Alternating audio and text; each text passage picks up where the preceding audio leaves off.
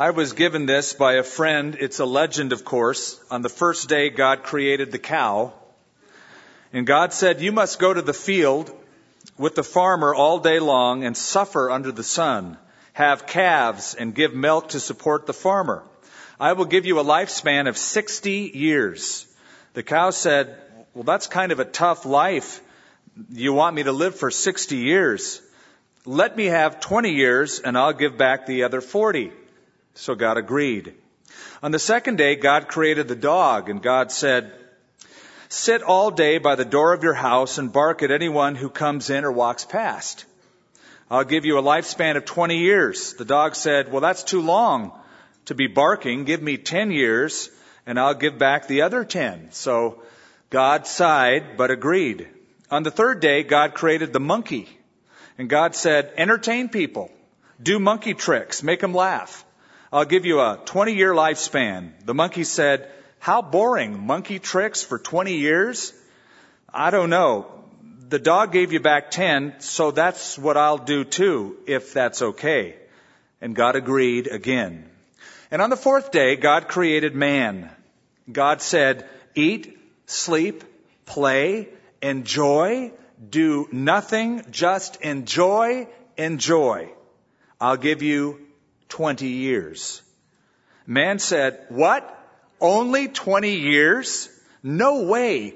Lord, tell you what, I'll take my 20 and the 40 the cow gave back, and the 10 the dog gave back, and the 10 the monkey gave back. That makes 80 years. Okay?" "Okay," God said, "you got a deal." So that's why for the first 20 years we eat, sleep, play, enjoy, and do nothing. For the next 40 years we slave in the sun to support our family. For the next 10 years we do monkey tricks to entertain our grandchildren. And for the last 10 years we sit in the front of the house and bark at everybody.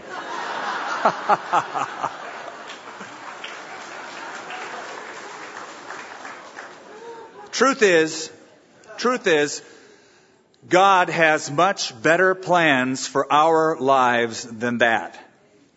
God has a potential that He wants us all to reach, a plan for our lives that includes giving Him glory and in the midst finding fulfillment for it. However, we can fail to be all that God wants us to become.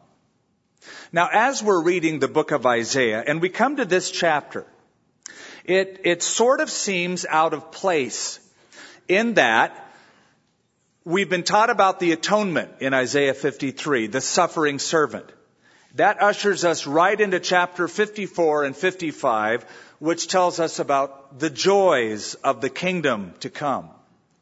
Then it seems like here we have the prophet Isaiah reverting back to a time of Israel's rebellion, sin, and unfaithfulness. And so in reading it, we wonder, is he writing randomly because it doesn't seem to flow? Answer, not at all.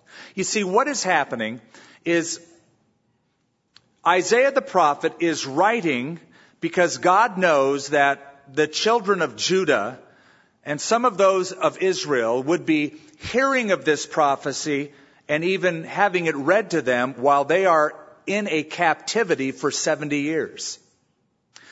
They would have heard about the atonement mentioned in Isaiah 53. They would have heard about the joys of the future kingdom spoken about in 54 and 55. In hearing the future plans that God had for the nation based upon the atonement in Isaiah 53, they'd be wondering, well, then what are we doing here in captivity? How do we get into this mess? If the Messiah coming will atone for sin, and if God has incredible plans for us, why would we be here suffering for our sin in captivity? So Isaiah will give them the answer. Here is the potential God wanted you to reach, and this is where you have failed to reach that potential. It's sort of like what the United States of America did after September 11th, 2001. We looked at the rubble at Ground Zero, and so many people scratched their heads and said, I don't get it. Why would somebody do this to us? Where have we gone wrong? And it caused some soul searching, at least temporarily, at a spiritual level. What's going on in our nation? And so, the prophet continues his prophecy, and he speaks looking backward at where Israel went wrong. Thus says the Lord, keep justice, do righteousness, for my salvation is about to come, and my righteousness to be revealed. Blessed is the man who does this, and the Son of Man who lays hold on it, who keeps from defiling the Sabbath, and keeps his hand from doing any evil. Do not let the son of the foreigner who has joined himself to the Lord speak, saying, the Lord has utterly separated me from his people. Nor let the eunuch say, here I am, a dry tree. Israel failed when it came to the foreigner, the outsider. You see, it was always God's intention that the nation of Israel be raised up as a light to the Gentile, to teach outsiders, foreigners, Gentiles, those who didn't know the God of Israel, that they would come to know the God of Israel through the witness of the Jewish nation. You remember when God called Abraham out of Ur of the Chaldees, and he said, I have blessed you, I have called you, and you are not only to be blessed, but you are to be a blessing. I will make you a blessing, and in you all the nations of the earth will be blessed. But what happened is, rather than being the light that would introduce foreign countries to the true God, Israel degenerated and followed after false gods, so that the foreigner was forgotten. And they didn't have the witness that God wanted to bring forth. Now, notice the mention in the text not only of the foreigner, but in verse 3, the eunuch. Nor let the eunuch say, here I am, a dry tree. Eunuchs were, according to the book of Deuteronomy, to be kept out of the assembly of the Lord. That was under the law of Moses. However, when Solomon built his temple, and in 1 Kings chapter 8 is that beautiful prayer of dedication, he anticipates the time when the foreigner will come in and come to the temple and pray. And Solomon says, Lord, when somebody from afar, when a foreigner comes to this place and lifts up his prayer to you here in heaven and grant their request. So even Solomon anticipated that foreigners, outsiders, Gentiles would come. That was God's heart. Not only to have a plan and a purpose for the Jew, but the plan and the purpose was to show God's plan for other nations, bringing them in as well. Later on, after Solomon's temple, and the Jews went into captivity and they came back, much later, just around the New Testament time, King Herod rebuilt the temple and he enlarged it. And in the temple, there were courts and there were walls of separation. For instance, there was the Holy of Holies, the holy place. There was the court of the priests. Outside of that, the court of the men. Outside of that, the court of the women. And outside of that, around the periphery, we'd call it the nosebleed section, was the court of the Gentiles. Yes, foreigners, Gentiles, were allowed in that Jewish place of worship. However, there was a wall of separation that separated the court of the Gentiles from any of the inner courts. And there were inscriptions that were posted around the periphery of that wall in both Latin as well as Hebrew and Greek that said, no foreigner is allowed beyond the barricade that surrounds the sanctuary at the penalty of death, saying, you are responsible for your ensuing death if you cross this line. So the temple, you see, was all about separation. And whenever somebody in those days wanted to proselytize, become Jewish, they went through all of the rituals. They were said to be a proselyte of the gate. A proselyte of the gate. And the Jewish rabbi said of the Gentile who was coming to understand the God of Israel, he was said to be brought near. We're bringing you near by this ritual, by these acts. Now, with that in mind, you remember what Paul the Apostle writes when he speaks to the Ephesians in chapter 3 and says, "For he himself is our peace, who has broken down the middle wall of partition and made us both one, Jew and Gentile. He has brought us near by the blood of Christ. There's no more courts, there's no more walls, there's not the nosebleed section for the foreigner. God is saying, I'll bring you all in," which happened at the death of Christ. The veil of the temple was torn in two. By the way, I read something interesting that said after Jesus rose and ascended, the Jews sewed the veil back up. Isn't that just like man to do? God says, let's take away the boundaries. Man says, let's construct a few. We like the religious aspect of our approach.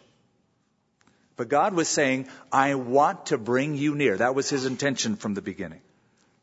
"For thus says the Lord, to the eunuchs who keep my Sabbaths and choose what pleases me and holds fast my covenant.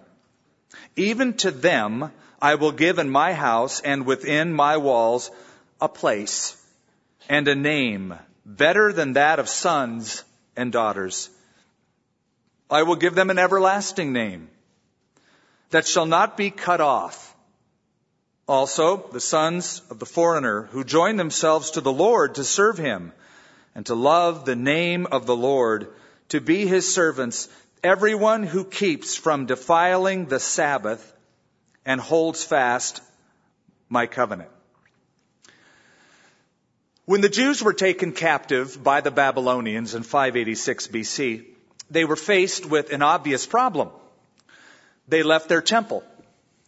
Now they're in a foreign land, and because there is no temple in this foreign place, they were unable to practice any kind of ceremonial law. They couldn't bring animals, they couldn't sacrifice them, so they were prohibited from keeping ceremonial law. So, an interesting development occurred during the 70-year Babylonian captivity. They called it the synagogos, the synagogue, the gathering place. That developed during the Babylonian captivity.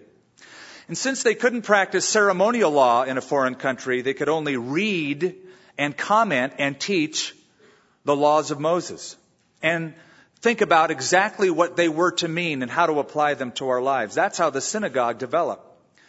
They could, in that foreign land, practice the Sabbath.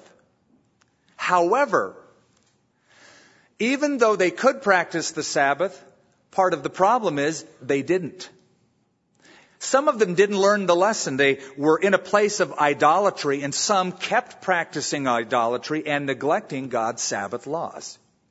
By the way, one of the things that got them into captivity in the first place was a perpetual neglect of the Sabbath. Now, the Sabbath laws regards not only a day, one day a week, the seventh day of the week. After God finished his creation on the seventh day, he rested, and he told the children of Israel to keep that as a perpetual sign of that covenant. But not only was there a day, but there was a Sabbath year. Every seventh year was the sabbatical year. The land was to lay fallow. Certain debts were to be remitted. Then there were 7 cycles of those Sabbath years. So that at the end of 49 years, 7 cycles, the 50th year was called the year of Jubilee. And that's where the land goes back to its original owner. Every debt is canceled. And it's a wonderful time, a year-long celebration. Because Israel, for 490 years, neglected keeping God's Sabbath year. That was one of the reasons he brought them into captivity to begin with. Now we read about that in 2 Chronicles 36, which details the destruction of the temple and the Babylonian captivity. And it says in 2 Chronicles 36, this was done to fulfill the word of the Lord by the mouth of Jeremiah, until the land had enjoyed her Sabbaths. As long as she lay desolate, she would keep the Sabbath to fulfill 70 years. So think about it. 490 years, failure to keep the Sabbatic year equals 70 Sabbath years. So God, by taking them into Babylon for 70 years, is saying, in other words, you owe me 70. And he took it out of the land, letting it lay rest for 70 years. So they're in Babylon. They could keep the Sabbath. Some of them didn't. But some foreigners who would want to, God said, I would receive them if they keep my covenant. Now it brings up an issue. The question is the Sabbath for today? And I've heard a lot of people, well-meaning, say that we Christians need to keep the Sabbath. When, in fact, there's nothing in Scripture, in the New Testament, where New Testament believers are commanded to keep the Sabbath.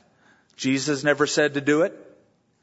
The Council at Jerusalem in Acts 15, when the stipulations were given to the Gentiles to keep themselves from blood and to keep themselves from sexual immorality and the like, nothing was said, oh, and by the way, you Gentiles, make sure you keep the Sabbath. In fact, Paul the Apostle said, one man esteems one day over all the other days of the week. Another man regards all the days alike. Let each one be persuaded in his own mind. About a year ago, and I get at least once a year, someone coming up who is a Sabbatarian saying, you're breaking the laws of God. And I ask them why. And they say, because you worship God on Sunday, not Saturday. And I say, oh, we worship God on Saturday as well as Sunday. Worship God on Saturday, Sunday, Monday, Tuesday, Wednesday, Thursday, Friday, every day. Oh, but the Sabbath is special. We keep the Sabbath. And I say, do you really? Oh, yeah, we keep the Sabbath laws. I said, so you keep the Sabbatic year? They go, the what? Oh, yeah, that's where for 1 year, at the end of 7 years, you let whatever you do lay fallow. You don't do any work and you just collect the proceeds. Do you do that? Well, no. Hey, what about the Jubilee year? Do you keep that? Well, no. Then you don't keep the Sabbath.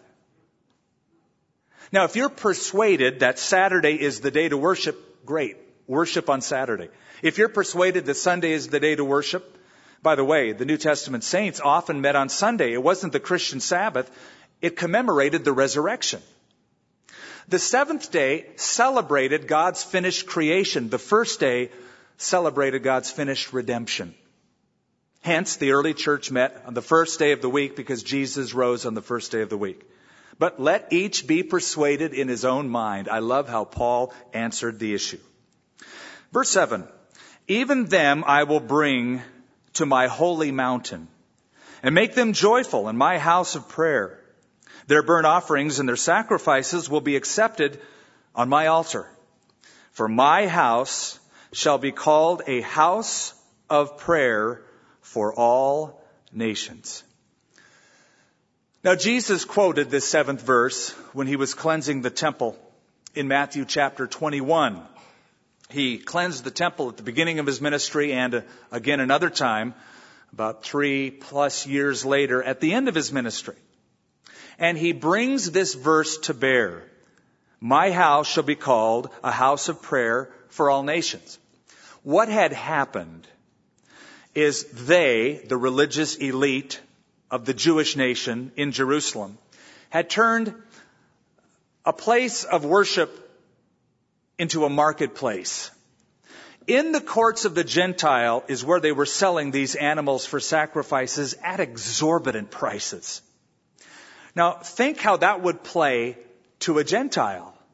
Think of the idea that a foreigner would get of this approach to God of the Jews by looking around in the courts of the Gentile and seeing a sham, a marketplace. Why would any Gentile be attracted to worship God when in the very place where God is to be represented, he's misrepresented? You see, that's an important concept, is that we gather to worship God, but sometimes unbelievers come and they want to see what we're all about. If in the very place of worship God is misrepresented, people aren't going to be attracted to God. That's why when we worship, we ought to worship in spirit and in truth. It ought to be real. It ought to be authentic. None of this, well, we got to act cool so that unbelievers think we're as cool as they are. And we have to make it seeker friendly. Now, please hear me out. I'm not saying be seeker unfriendly.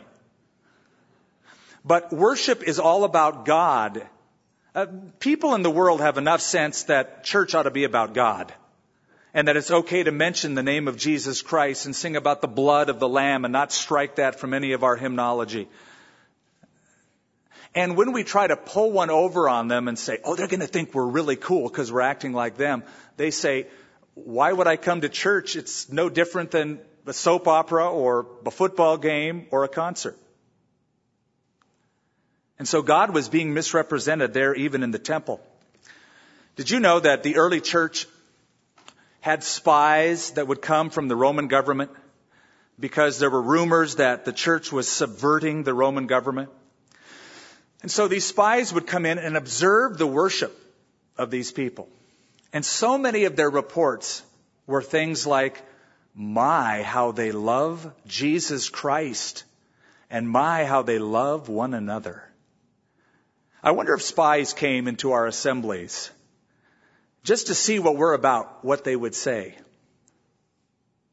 Now in verse 8, the Lord God who gathers the outcasts of Israel. I love that. God who gathers the outcasts of Israel says, yet I will gather to him others besides those who are gathered to him. Here's God saying, Israel, if I love your outcasts enough to gather them, I also love all of the other outcasts that you have forgotten. The outcasts of the Gentiles, the foreigners. I love this about God. God is interested in outcasts. Years ago, when Calvary Chapel first started, hippies came. I guarantee you went to any other church in Orange County, you wouldn't see many hippies. But they were welcomed here. We were welcomed here. I remember being able to sit on the floor in the sanctuary with my swimming trunks on and my flip-flops after getting out of the ocean, surfing all day on a Sunday and coming for Sunday evening service, caked with salt. And be welcomed. And be able to sing songs of worship. I'd have been an outcast anywhere else. Several years ago in Albuquerque, there was sort of a metal phenomenon, a hard, heavy metal phenomenon. And a lot of these kids were coming to our church and they didn't quite know where to fit in. And one of these kids who played with Striper for a while came and had a real heart for evangelism. I said, Paul, tell you what, why don't you start a metal church on Friday night? He said, a what? I said, a heavy metal church. He said, I've never heard of such a thing. I said, neither have I, but let's try it. Really, let's just try this thing. Get all your friends together who like this kind of music. I don't like this music. Friday night's a good night because I'm not going to be there. You can turn it up as loud as you want. Make sure that Jesus is glorified and use it for evangelism. He had a few hundred kids. You could hear their music on the other side of town. It was so loud, but the Lord just blessed it. And we saw scores of these kids with their black leather spiked bracelets, spiked hair, multicolored, come to know Christ. And one of the greatest, most precious scenes to me was an Easter Sunday morning, and I glanced over to my right, and there in one of the front rows was a guy in a three-piece suit with his Bible open, sitting right next to a kid with spiked hair, spiked armband, with his Bible open. And I said, that's cool. Jew and Gentile, so to speak. Two different worlds together. Wall of separation is down. God who gathers the outcasts. Now God speaks in the next several verses in a biting sarcasm, saying, all you beasts of the field come to devour, all you beasts in the forest. His watchmen are blind. They are all ignorant. They are all dumb dogs. They cannot bark, sleeping, lying down, loving to slumber. Yes, they are greedy dogs. In Hebrew, it means of strong appetite, which never have enough. And they are shepherds who cannot understand. They all look to their own way, every one for his own gain, from his own territory. In other words, this group of leaders is self-seeking and self-serving. They're making it all about themselves, feeding and nourishing themselves. Come, one says, I will bring wine, and we will fill ourselves with intoxicating drink. Tomorrow will be as today, and much more abundant. Now the watchmen were those guards who were stationed on the walls of a city. Their job was to keep watch, to look out, to see if the enemy was coming, to give a report if there was any threat to the city. They were the sentinels, the sentries. And sometimes in the Bible, prophets like Ezekiel and Jeremiah were called Israel's watchmen. Now, if the watchmen were blind, they couldn't see the danger coming. If they couldn't see the danger coming, they were unable to convey that there was danger coming. They're like dumb dogs who don't bark. Now, every dog, usually a normal dog, when he sees danger, barks. When something is coming up the drive or driving down the street that agitates the dog will send out a bark, an alarm. But these were watchmen so engrossed in their own pleasure and so idle at their job, they were unable to warn the nation of the danger that was to come. They're called shepherds as well. Watchmen and shepherds. Shepherds had sort of a twofold duty. Number one, they would lead sheep to green pastures. Number two, they would protect the sheep from wolves. That's why David said, thy rod and thy staff, they comfort me.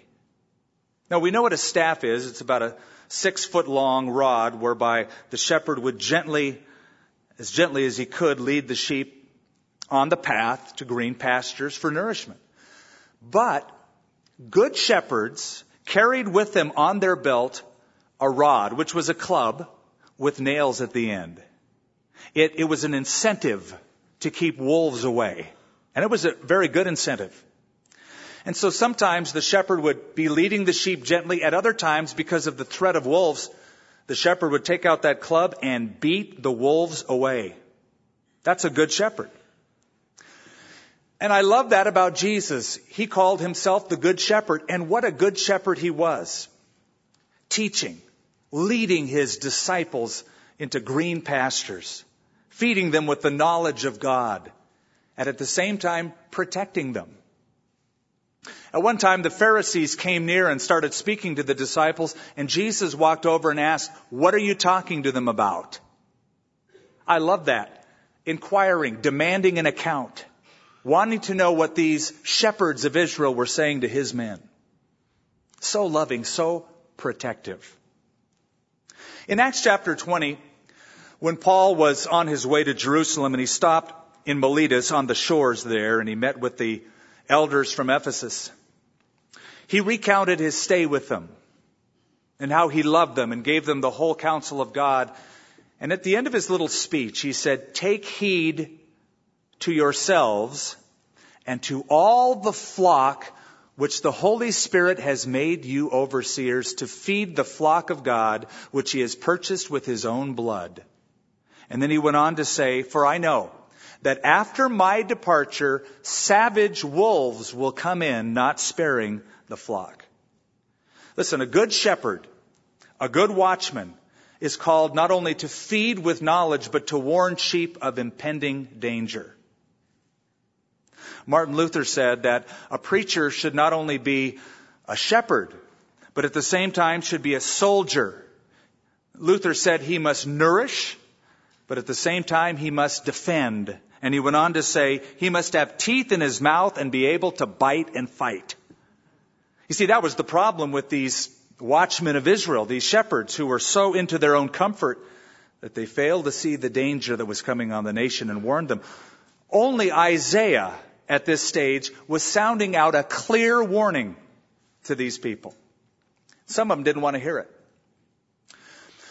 What Isaiah does in this chapter and now in chapter 57 is he holds up a mirror, you might say, to both the leaders and the people of Israel, saying, look in the mirror, you guys, and see the defects and learn from the situation you find yourselves in so that you might know why this judgment is coming. I heard about a pastor who did something very novel and inventive. He went to pastor a church. He was the second pastor. And the church was very, they didn't receive him very well. There was backbiting and fighting, and people wouldn't come. And every time he tried to inspire them with truth and get them involved, they would have none of it. The church continued to shrink. Fights continued to break out. Division abounded.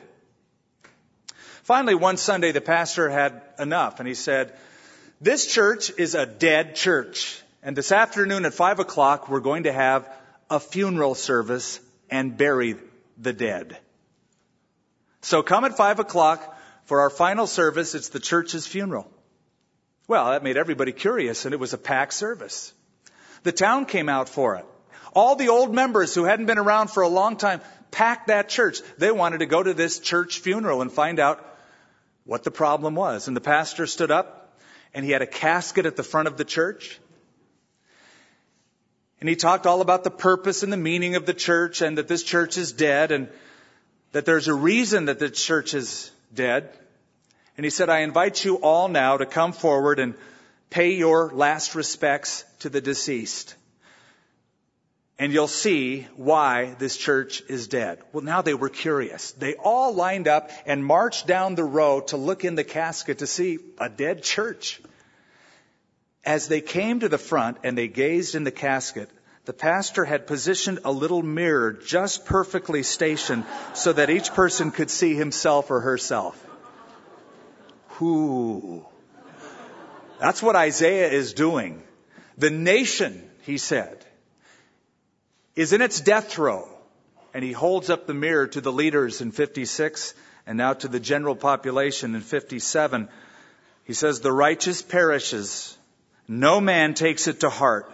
Merciful men are taken away, while no one considers that the righteous is taken away from evil.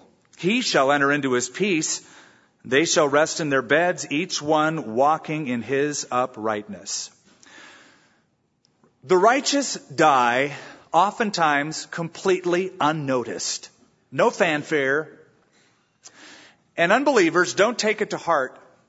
And in this case, they didn't realize that those righteous people were being removed to be kept from the future calamities that would come on the nation. They would enter into peace. They would be preserved from the coming judgment, from the hassles, from the pain that the nation would go into. They'd be in peace, while others would remain alive and go into captivity or be killed. The righteous perishes, and no man takes it to heart. Death is certainly the great equalizer. You've heard it said, I'm sure many times before, that the statistics of death are amazing. Every one out of one dies. People are dying who've never died before. It's happening all over the place. And death is the great equalizer. The Bible says rich and poor all alike face death. But from a pastoral perspective, I'll tell you that people face death differently. You can see it in their eyes at a funeral service. Some will come with great joy. Sadness, yes. Pain, sorrow, certainly. They miss their loved one. But there's hope in the midst of sorrow. And when you tell them about heaven and the glories to come, the heads nod, they get it. There's joy in the midst of sorrow. You can look in other faces, you draw a blank. They don't get it. They don't track. There's fear behind those eyes. Death is the great equalizer, but people face death differently. Before I was a Christian, when I was a teenager and I was in my experimental phase, I was down in Mexico with a buddy who told me about astral projection. And he had me convinced that I had lived several past lives and that you could soul travel and you could get these spirits to tell you about your past lives. And when we were down in Mexico in Mazatlan, a message supposedly came to us that we were going to die on the train ride back to the United States. That didn't set well with me. I went to my Spanish teacher and I said, I don't want to ride the train back. And he said, why? And I said, it's too complicated. If I told you, you wouldn't understand. I had fear facing death. Not that I'm looking forward to dying anytime soon. I know that I'm be in the presence of God, but I enjoy life. I enjoy serving the Lord, but the fear of death is gone. There's confidence now because of the great promises of God.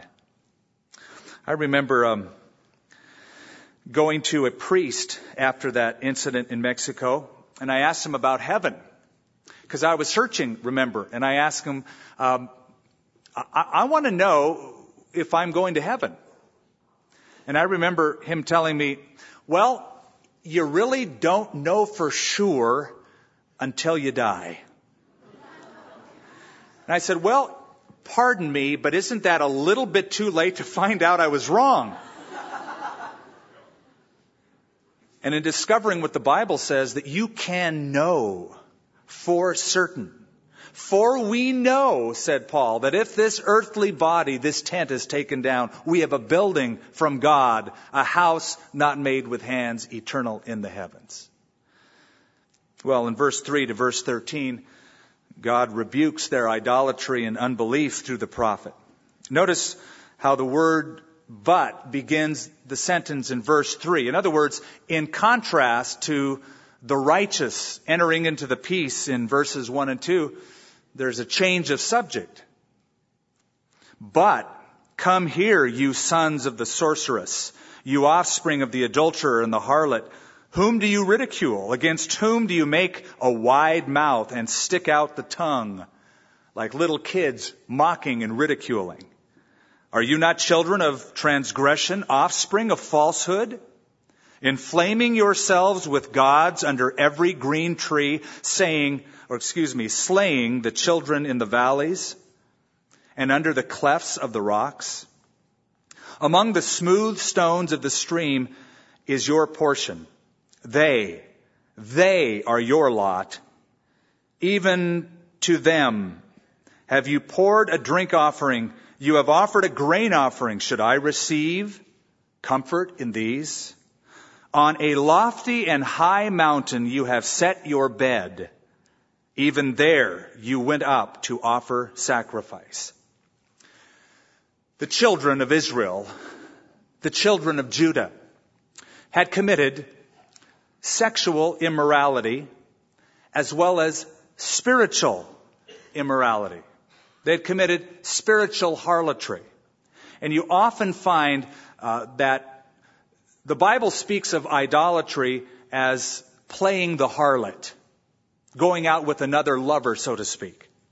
Now, the worship of the Canaanites was very sensual. They derived their worship from the Babylonians.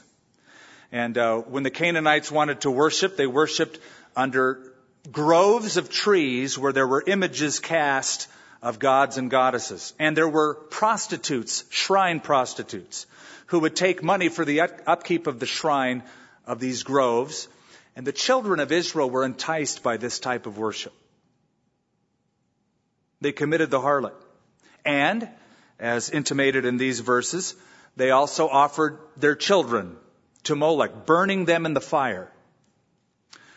Hard to imagine that somebody would take a child, their own flesh and blood, their own infant, and place it in the red hot or white hot molten arms of a false god and call that acceptable worship. But that's how perverted it got.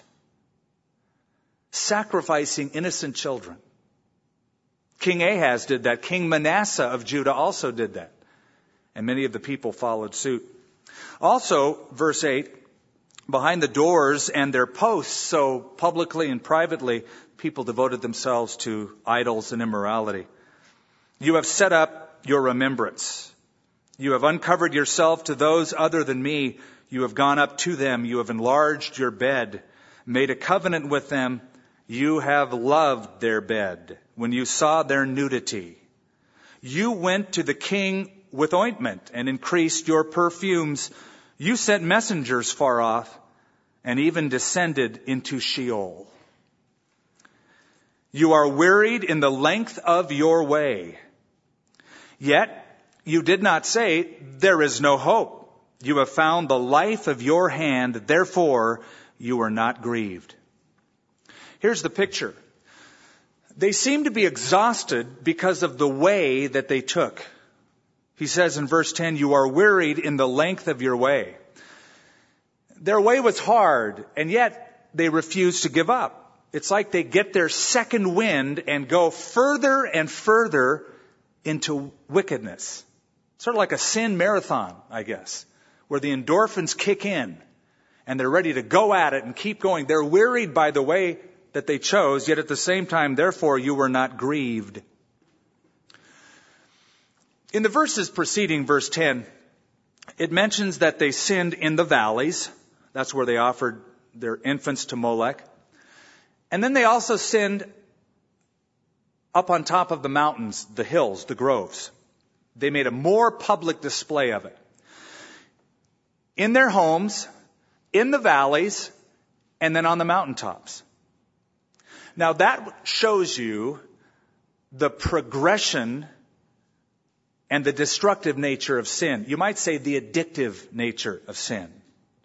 You might start in a hidden place. Nobody knows, nobody sees. You just entertain thoughts in your mind. But pretty soon, you're emboldened to take a further step. To cross a line you never crossed before. To even do things publicly. Even though the risk of being caught, of being found out is there, you become bolder and bolder to take it from the house now to the valley and then eventually to the mountaintop. No longer feeling conviction any longer. If you think of our nation and what we allow on public broadcasting, you get a picture of that. You see, back in 1946, what we would consider today as a wholesome film hit the screens. It was the Christmas classic with Jimmy Stewart, It's a Wonderful Life. Remember the film? It's a Wonderful Life. Did you know that film, originally the script was censored because of words deemed unsuitable for the public audience? Words like lousy, jerk, and the derogatory term garlic eaters. That you couldn't put that on television. You can't put lousy on television. It's a bad word. Now you think about where we've come from that time till today. The degenerative public crossing of so many lines when it comes to the media. And what happens to a nation can happen to an individual as well. I read an interesting story I brought with me about how an Eskimo kills a wolf. This was given by Paul Harvey on his radio program. He said, first of all, the Eskimo coats the knife blade with animal blood and lets it freeze. Then he adds another layer of blood, and then another, until the blade is completely concealed by frozen blood. He fixes the knife into the ground with the blade up. When a wolf follows his sensitive nose to the source of the scent and he discovers the bait, he licks it, tasting the fresh, frozen blood, and he begins to lick faster and faster and more vigorously, lapping the blade until the keen edge is bare. Feverishly now, harder and harder, so great becomes his craving for blood that the wolf doesn't notice the razor-sharp sting of the naked blade on his tongue, nor that his thirst is being satisfied by his own warm blood. His appetite craves more and more until he lies dead in the snow. That's exactly how sin traps. We don't notice it at first. It seems appealing to us, but it can take the life. And that's what happened to the nation, and that's what Isaiah is indicting them for. And of whom have you been afraid or feared, that you have lied and not remembered me, nor taken it to your heart? Is it not because I have held my peace from of old, that you do not fear me? I will declare your righteousness and your works, for they will not profit you. When you cry out, let your collection of idols deliver you. But the wind will carry them all away. A breath will take them. But he who puts his trust in me shall possess the land and inherit my holy mountain. It's because God held his peace. He didn't respond immediately to their sin, that they misread that as either God didn't exist or God was condoning their action. God doesn't care. And so they kept doing it.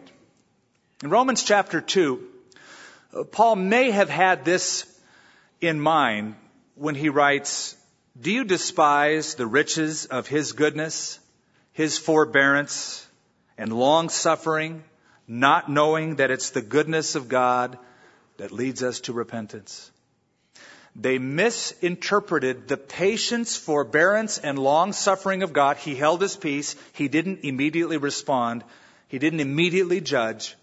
And they misread that as God condoning their sin. And one shall say, heap it up, prepare the way, take the stumbling block out of the way of my people. For thus says the high and lofty one who inhabits eternity, whose name is holy, I dwell in the high and holy place with him who has a contrite and humble spirit, to revive the spirit of the humble, to revive the heart of the contrite ones. Boy, there's a lot in that verse. We don't have time to exegete it. That's a whole sermon. But a few things to notice. Number one, God is holy. That is, God is other than his creation. He is transcended above his creation. He is separate and pure. And he says, be holy, for I am holy. Then we understand that God loves to fellowship with people. We read, with him who has a contrite and humble spirit. Jesus said in the book of Revelation to one of the 7 churches, behold, I stand at the door and I knock. If anyone will hear my voice and open the door, I'll come in and have fellowship with him, sup with him and he with me. God loves to fellowship with people. That's why we are created, to establish a relationship with him. But this verse also tells us that in order to fellowship with God, it takes humility, a humble and a contrite heart. In chapter 6, when Isaiah saw God, you remember the story. He didn't say, wow. He said, woe is me. Not, wow, I'm going to go on Christian television and tell people that I saw God. He said, woe is me. I am undone. I'm a man of unclean lips, and I dwell in the midst of a people of unclean lips, for my eyes have seen the Lord. In seeing God, he saw himself, and at that moment he was cleansed and commissioned. One of the keys of being commissioned, used by God, fellowshipping with God, is humility, having a deep conviction of sin because we see ourselves in the presence of God. One author put it this way: you don't impress the officials at NASA with your paper airplane. You don't boast about your crayon sketches when you're next to Picasso. You don't claim equality with Albert Einstein because you can write H2O. Nor do you boast about your goodness in the presence of the perfect one. God is holy. He is wholly other. He is separate and distinct from His creation, but He loves to fellowship with people, and it takes humility, recognizing that God, through His Son Jesus Christ, paid the price on Calvary's cross, and we come poor in spirit, mourning over that condition, and hungering and thirsting after righteousness. For I will not contend forever, nor will I always be angry. For the spirit would fail before me, and the soul which I have made. For the iniquity of his covetousness I was angry and struck him. I hid and was angry. And he went on backsliding in the way of his heart. I have seen his ways and will heal him. I will also lead him and restore comforts to him and to his mourners. I create the fruit of the lips. Peace, peace, to him who is far off and to him who is near, says the Lord, and I will heal him. So God promises to restore, that His anger has a limit. When God is acting in the life of His children, though it might be a judgment, it's always not punitive, but corrective. He's seeking to bring us back, to restore us. God doesn't delight in spanking us going, I hope that hurt. But I want to heal you. I want you to learn the lesson to come back. That's the intent. That's the thought here. But the wicked are like the troubled sea,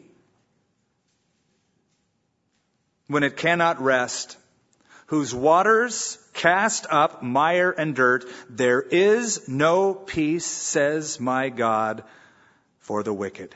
What a picturesque description of the wicked life. Never being able to settle down.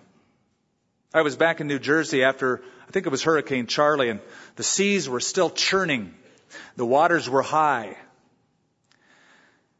And the entire ocean was a beautiful, deep brown from all of the dirt that had been churned up. That's the picture of the wicked.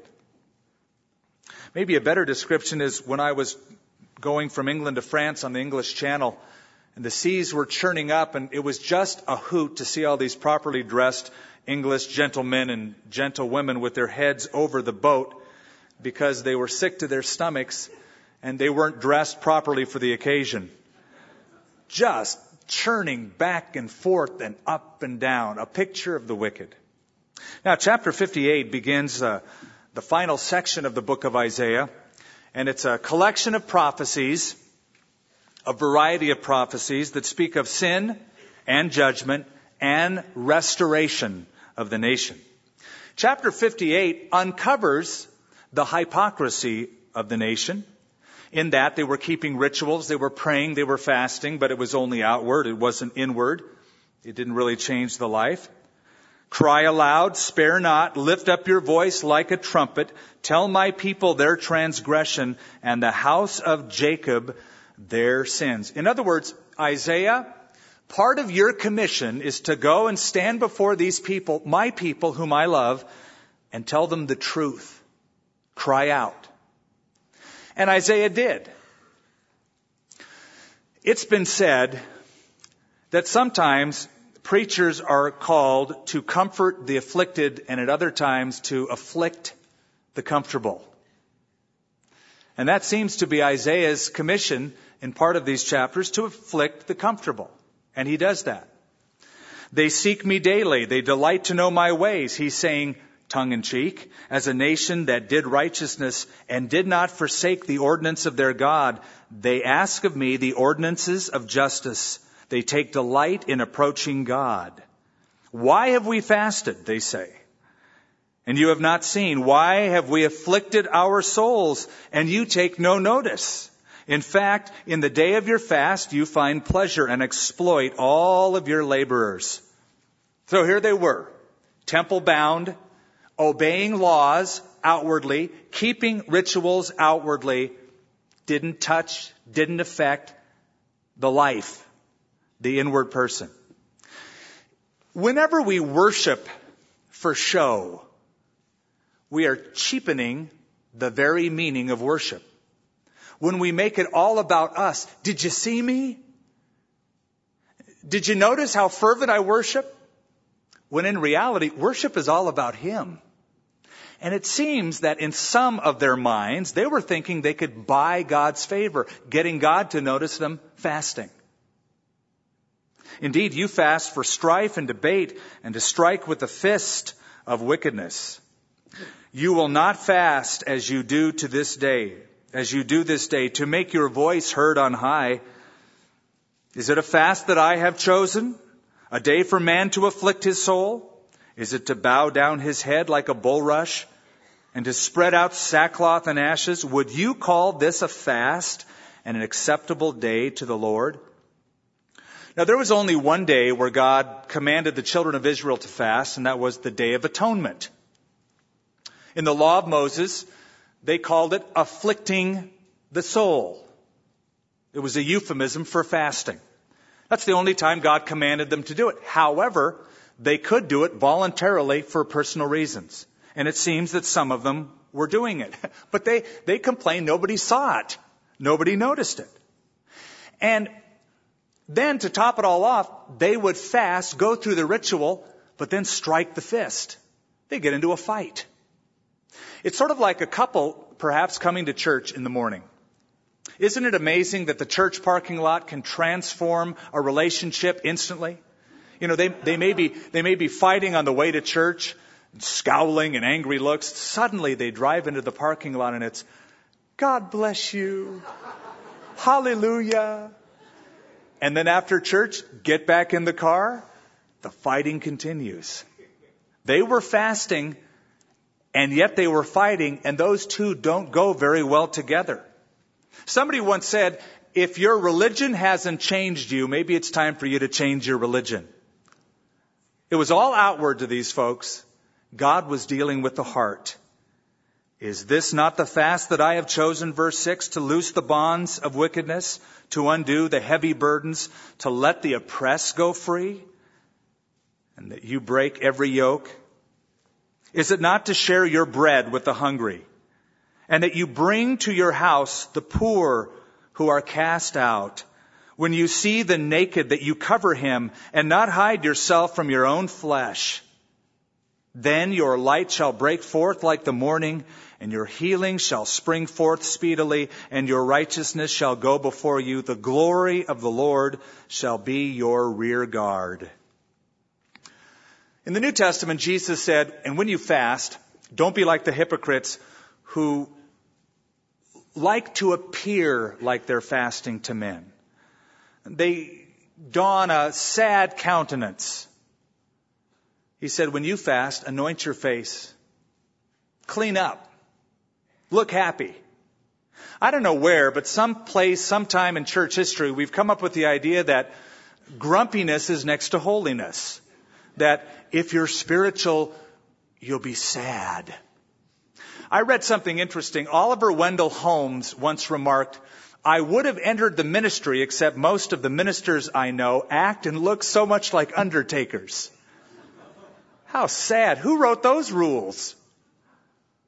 And God says, your fasting should lead you to a changed life. You do it joyfully as unto the Lord, and then you help those who are oppressed. That's the fast that I have chosen and will accept. Then you shall call, and the Lord will answer. You shall cry, and He will say, here I am. If you take away the yoke from your midst, the pointing of the finger, the speaking of wickedness, if you extend your soul to the hungry and satisfy the afflicted soul, then your light shall dawn in the darkness, and your darkness shall be as the noonday. In other words, when you fast and pray with the right attitude, you're going to dispel darkness in people's lives. Because now it's not hypocrisy, it's authenticity. Did you know that Mark Twain was raised by a Christian mother and married a Christian wife? But he recounts, you can blame him for not really making correct observations, but he did observe that elders and deacons in the church that he grew up in owned slaves and abused them. And he also remarked that several men of the church that he knew would praise God on Sunday using pious language, but then be dishonest and use foul language the rest of the week. He became so bitter by what he saw that he dropped out of church, and in many of his writings even denounced the church. The hypocrisy that people were living with. And in those days, the Lord will guide you continually and satisfy your soul in drought, strengthen your bones, and you shall be like a watered garden and like a spring of water whose waters do not fail. Those from among you shall build the old waste places. You shall raise up the foundations of many generations, and you shall be called repairer of the breach, restorer of streets to dwell in. If you turn away your foot from the Sabbath, from doing your pleasure on my holy day, and call the Sabbath a delight, the holy day of the Lord honorable, and shall honor him, not doing your own ways, nor finding your own pleasure, nor speaking your own words, then you shall delight yourself in the Lord, and I will cause you to ride on the high hills of the earth, and feed you with the heritage of Jacob your father. The mouth of the Lord has spoken. So, here's a nation that God had a plan for. God wanted this nation to raise the standard, to shine the light, so that nations who didn't know the Lord would come to know the true God. However, the nation fell from that place. They did not fulfill what God had intended for it, but rather were dragged down in worshiping false gods. I guess you might say God wanted Israel to be a thermostat rather than a thermometer. You know the difference. A thermometer simply registers the temperature around it, but can't change it. A thermostat, on the other hand, regulates it. That's how God wants us to live. When you're in a place to regulate the temperature, to be a catalyst, a change agent, sent out, commissioned by God, sometimes saying things that people don't want to hear, afflicting the comfortable, at other times, bringing comfort to the afflicted, being God's man, being God's woman. Let's pray for that as we close. Heavenly Father, what a wonderful commission it is to be a child of the living God and to be sent out. And some of us are sent to banks, offices, hospitals, clinics, law courts, garages, the streets, law enforcement. But each of us has a place, a sphere. Lord, I pray that we, your people, would fulfill the calling you have for each and every life, being what you've intended us to be, shining the light, being the light of the world. Lord, I pray the light would shine clearly. Lord, I pray that this week you'd use us in a special way to be your representatives, to do what we do in your name, filled with joy. And thank you, Lord, that you're interested in the outcast, that you've rescued us, the foolish things of this world, to confound the wise. In that we rejoice. In Jesus' name, amen. Shall we stand? Interesting how that so often we have an opinion of ourselves, as did Israel. And when God expresses his opinion, of them far different than what they saw themselves. But that isn't true for just Israel. I think that's a very common thing. That the opinion that we have of ourselves often differs from God's opinion. I should be far more interested in how God sees me than how I see myself. Hard to be honest and look objectively at myself. But what does God see? What does God think? Here they were fasting. But God said, that's not a fast. They were trying to sort of applaud themselves. But they were not getting any applause from God. Paul tells us we should examine ourselves. For if we would judge ourselves, we would not be judged by God. May the Lord help us to see the truth about ourselves. And it is the Word of God that is that mirror that shows us the reality of ourselves. Not as we fantasize ourselves to be, but as we really are. Tonight, maybe the Lord has spoken to your heart about issues in your life where you find you are much like the people of Israel. And what you see by the Spirit of God opening up your heart and your mind and your eyes to yourself, you're not happy with that. You would like to change. That's what God is all about. Affecting changes in our lives to bring us into His image, one that He is well pleased with. These pastors are down here at the front to help you to become everything that God wants you to be. They're here to pray with you and to agree with you that God will bring forth those changes in your life that He would like to see, so that you would be the man, the woman that God is pleased with and that God can use in service. So I would encourage you again, as soon as we're dismissed, if you have a need of prayer tonight, if you desire that God would work in your life this evening, come on down and let these men pray with you, that you might discover all that God is wanting to do in you, for you, that He might do His work through you. I will serve you because I love you. You have given life to me. I was nothing until you found me. You have given life to me. Heartaches, broken people, ruined lives are why you died on Calvary. Your touch is what I long for. You have given life to me.